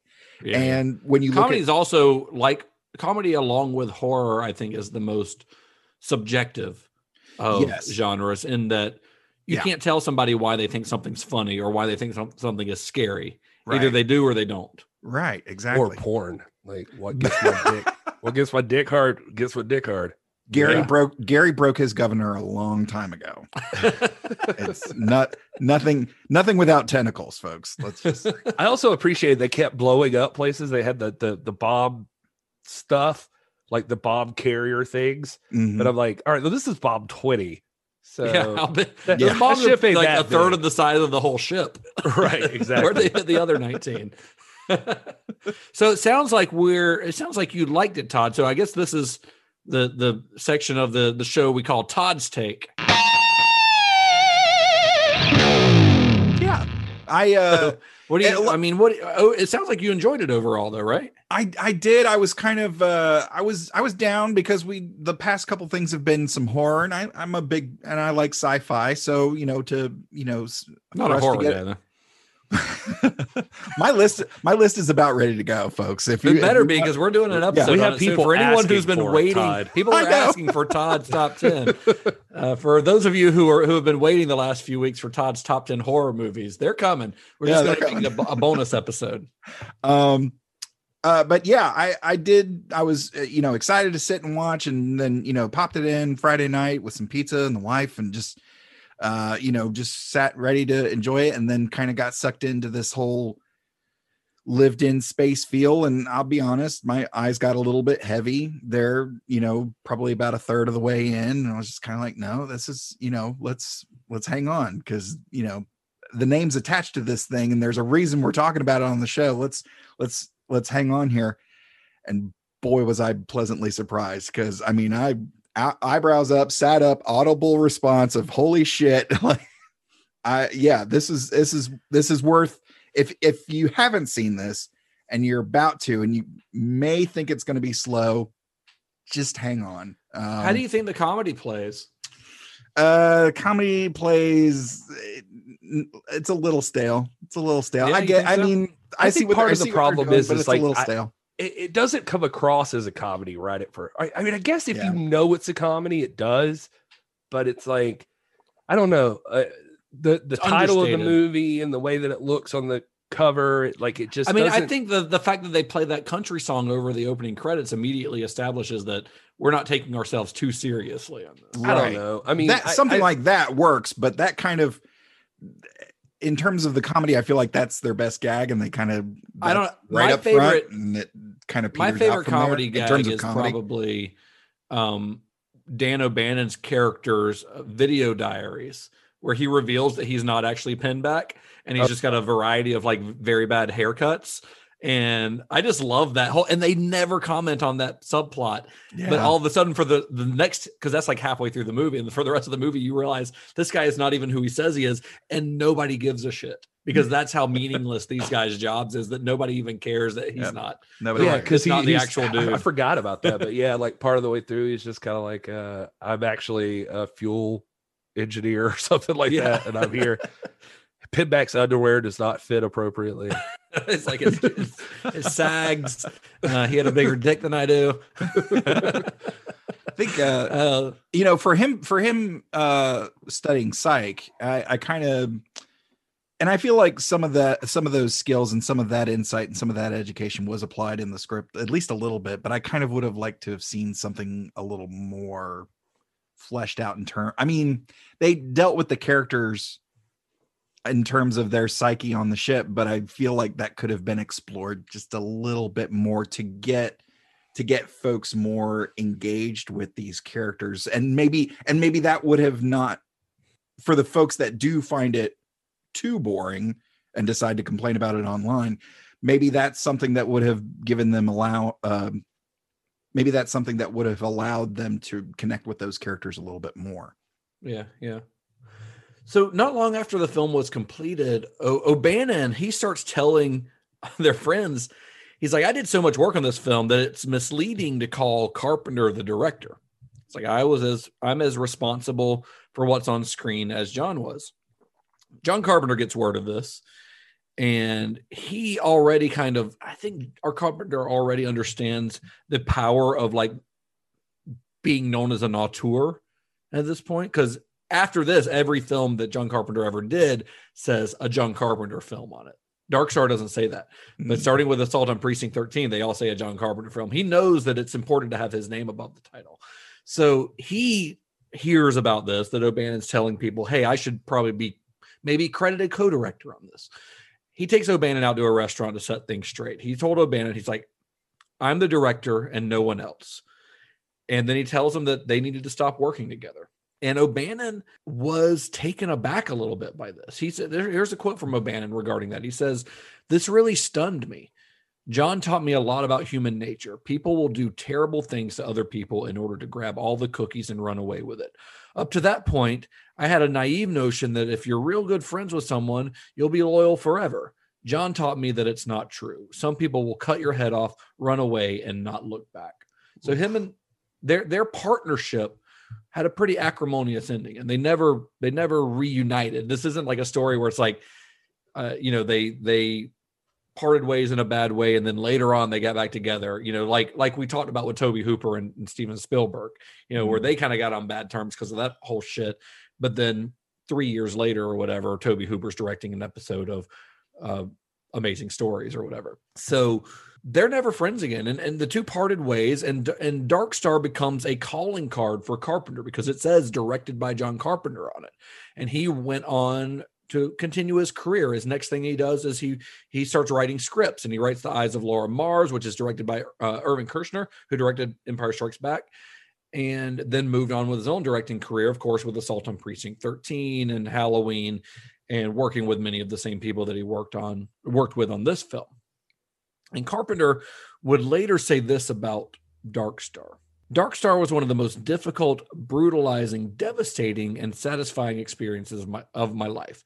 It was not successful. It was a weird little science fiction movie with a lot of imagination and energy, but a cardboard spaceship. I wanted it to be slick and professional with suspense and a sense of humor. Instead, it was youthful, naive, and innocent. And he even says on the documentary on that Dark Star Blu-ray that we've mentioned a couple times, which, by the way, he didn't even participate in the documentary. They used audio from another interview. Well, neither did Dan O'Bannon. Well, he was dead. So they used archive footage for him. Spoiler.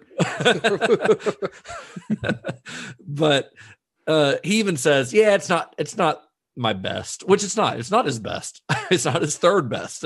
He says like he hasn't even watched it in forever. But I mean, just from my boy John, let me just say, I mean, the reason I told that story earlier is the guy's already had a run in with what happens when somebody pulls it out from under you when you felt like you've worked hard on something.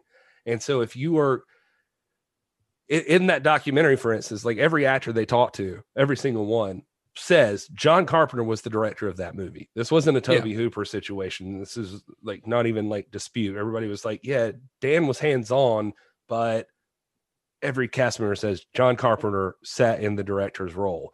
But he was a good listener. He was a collaborator, I saw.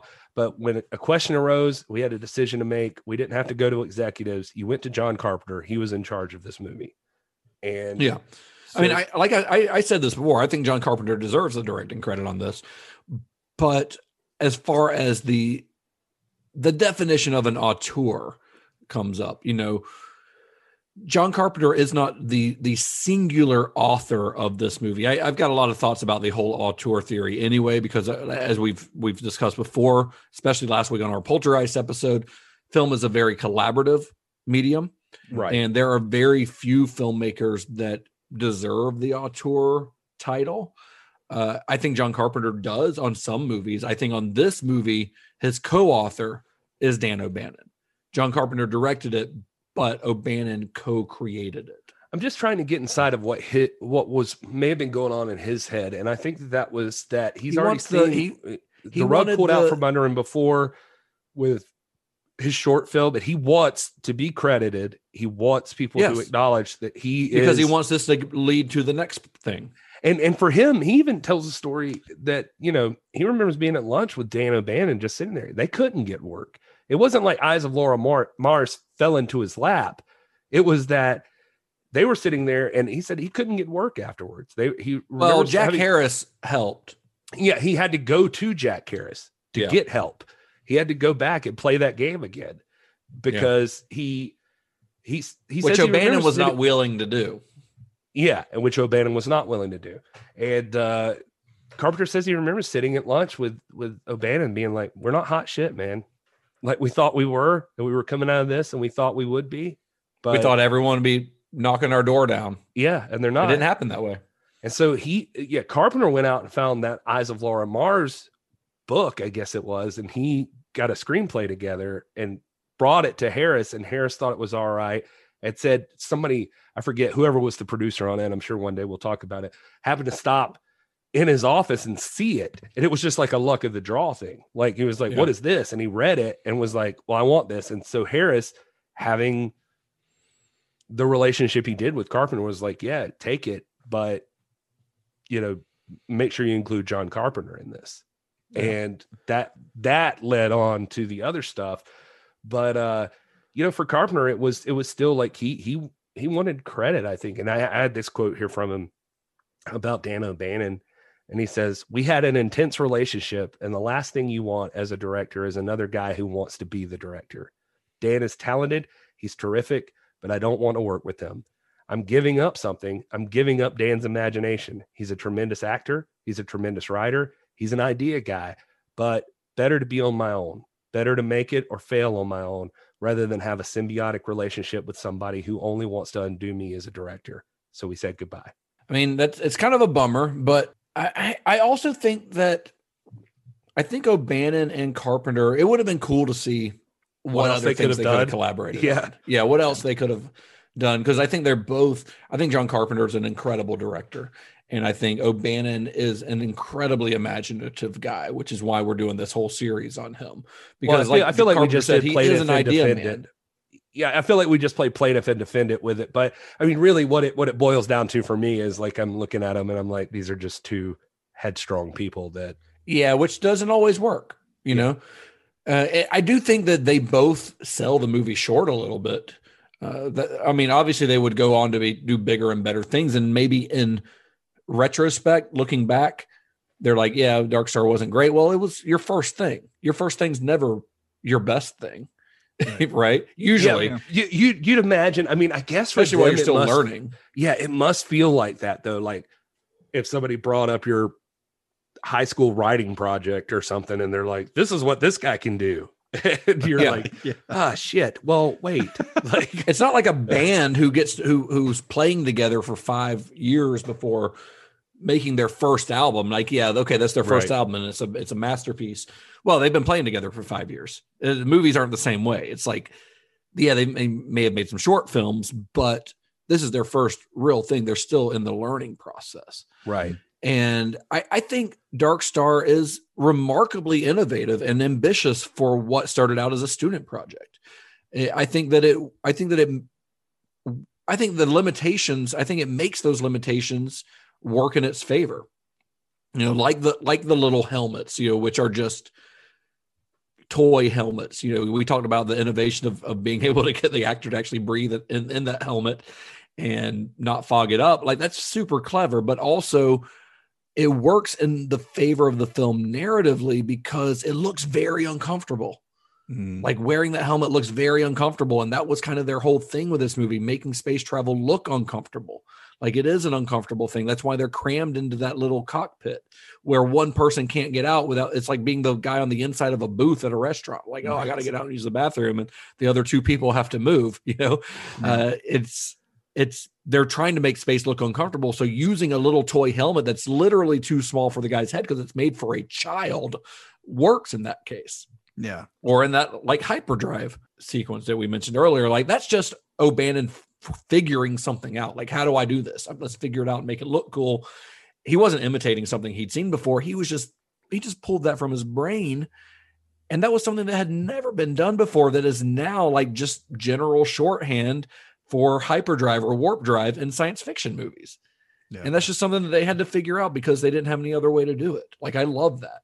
If for nothing else, I mean, I'm not sure that I would, you know, say Dark Star's like in the top 2 or 3 of either one of these guys' movies. But it's definitely fascinating just to see like the early stages of, well, genius. Like, I mean, just these guys and like what was going to come from all of them, and just the collaborative effort. I mean, I would even say like just what everybody put into this thing. You were talking about film being collaborative, but I mean, but yeah, just, I mean, from the score to the shots that are in it, just to the thinking outside the box to get it done. I mean, that's some cool stuff, man, when you know the story behind it and then what these guys are going to go off to do. I mean, even so far as to say, like you talked about earlier, the alien being a precursor to Michael Myers. I mean, it's just interesting to see like the early stages of what these guys have. Hollywood, you know, they didn't really, John Carpenter got his chance. He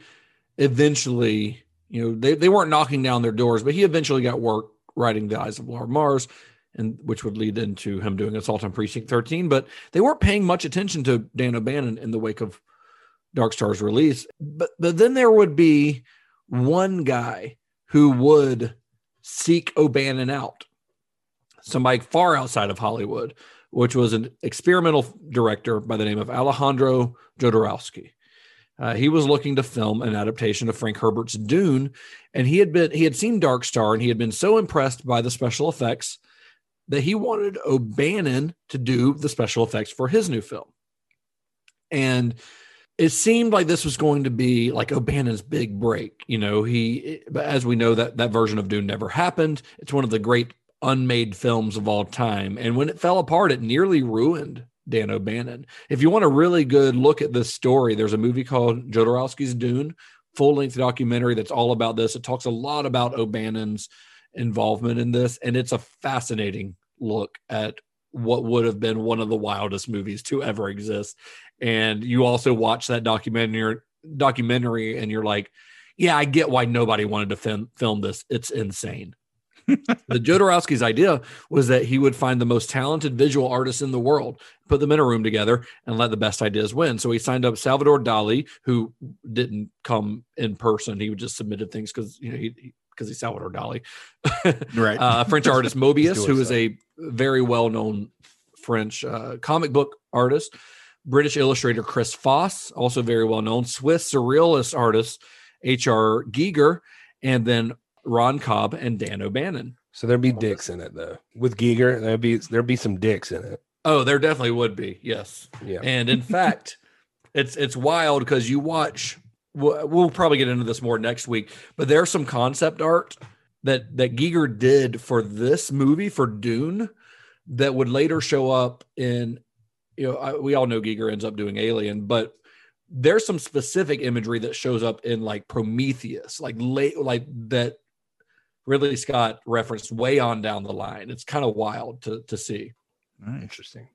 But O'Bannon loved this idea of getting a bunch of artists in a room. Like, this is where this movie's starting from, because it's starting as art and design, not with a bunch of producers and suits and guys just looking for something to sell. Guys like Jack Harris. So he gets to live. He gets brought out to Paris. He gets to live in Paris for months. He's treated like a VIP. But the Dune production would eventually collapse due to money issues. Nobody wanted to fund it. Hollywood was understandably wary about financing a film with Jodorowsky as a director.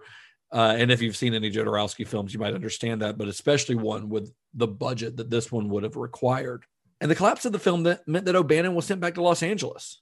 But here's the thing. All of his shit was in Paris.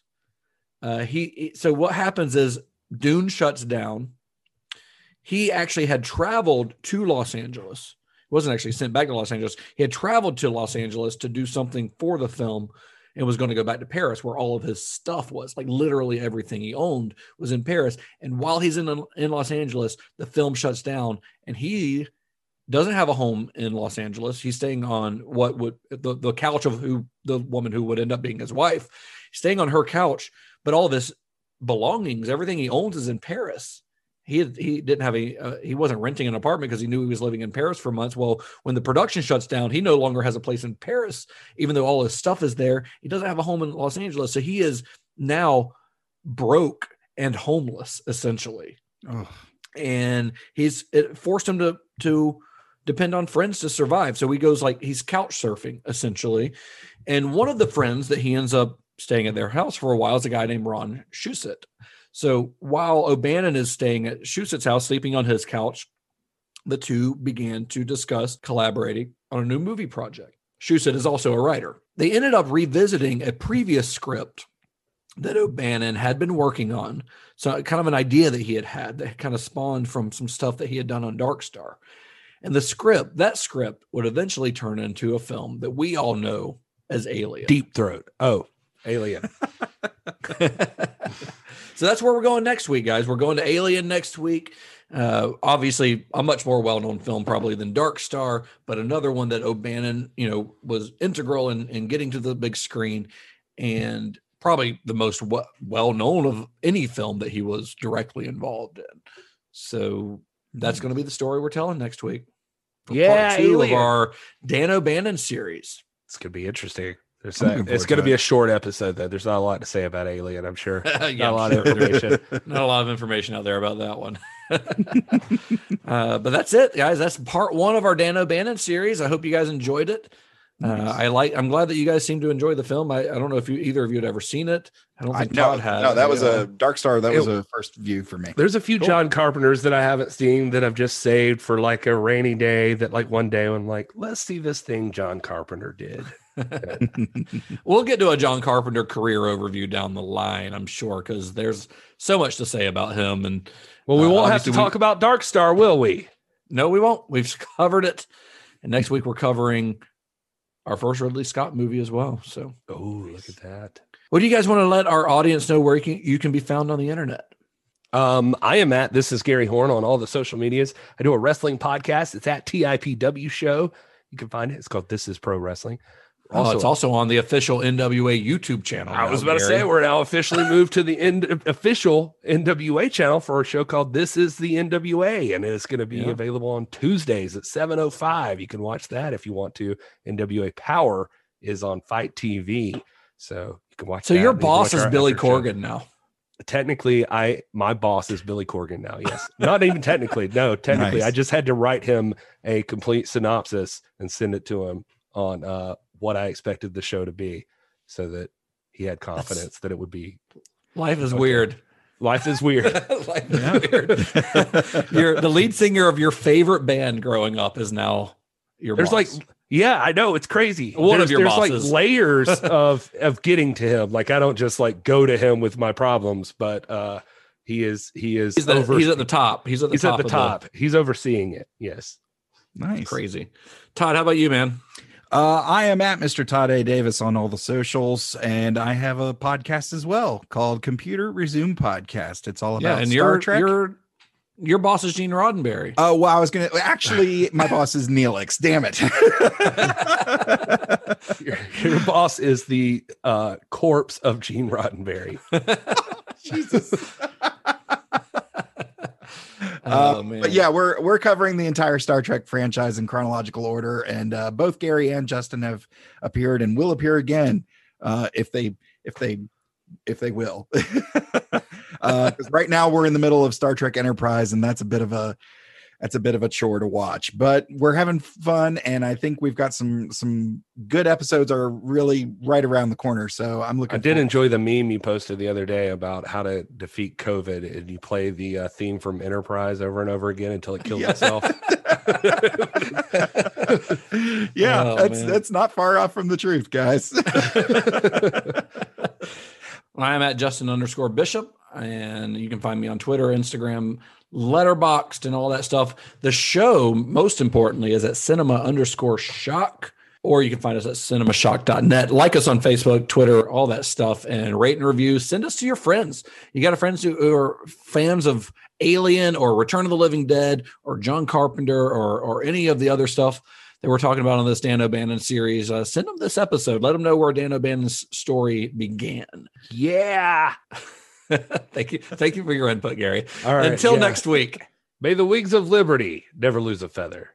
That's from a John Carpenter movie. It is. Be excellent to each other. Not from a John Carpenter movie, although I would watch John Carpenter's version of that. Johnny has the keys, and he took them to Space Beach. What? That's where all the bikini clad women Dark Star. We're like they're on Space 25 episodes into this podcast or something now, right? Like 30 episodes in. Mm-hmm.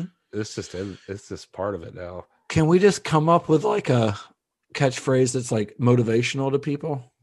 Well, I'll see what I can do. It's hard to argue when your wife bought my t-shirt. I'll burn it. Your wife. All right, I gotta go get COVID vaccine. All right, go get it, Gary. Good luck with the microchip. Thanks.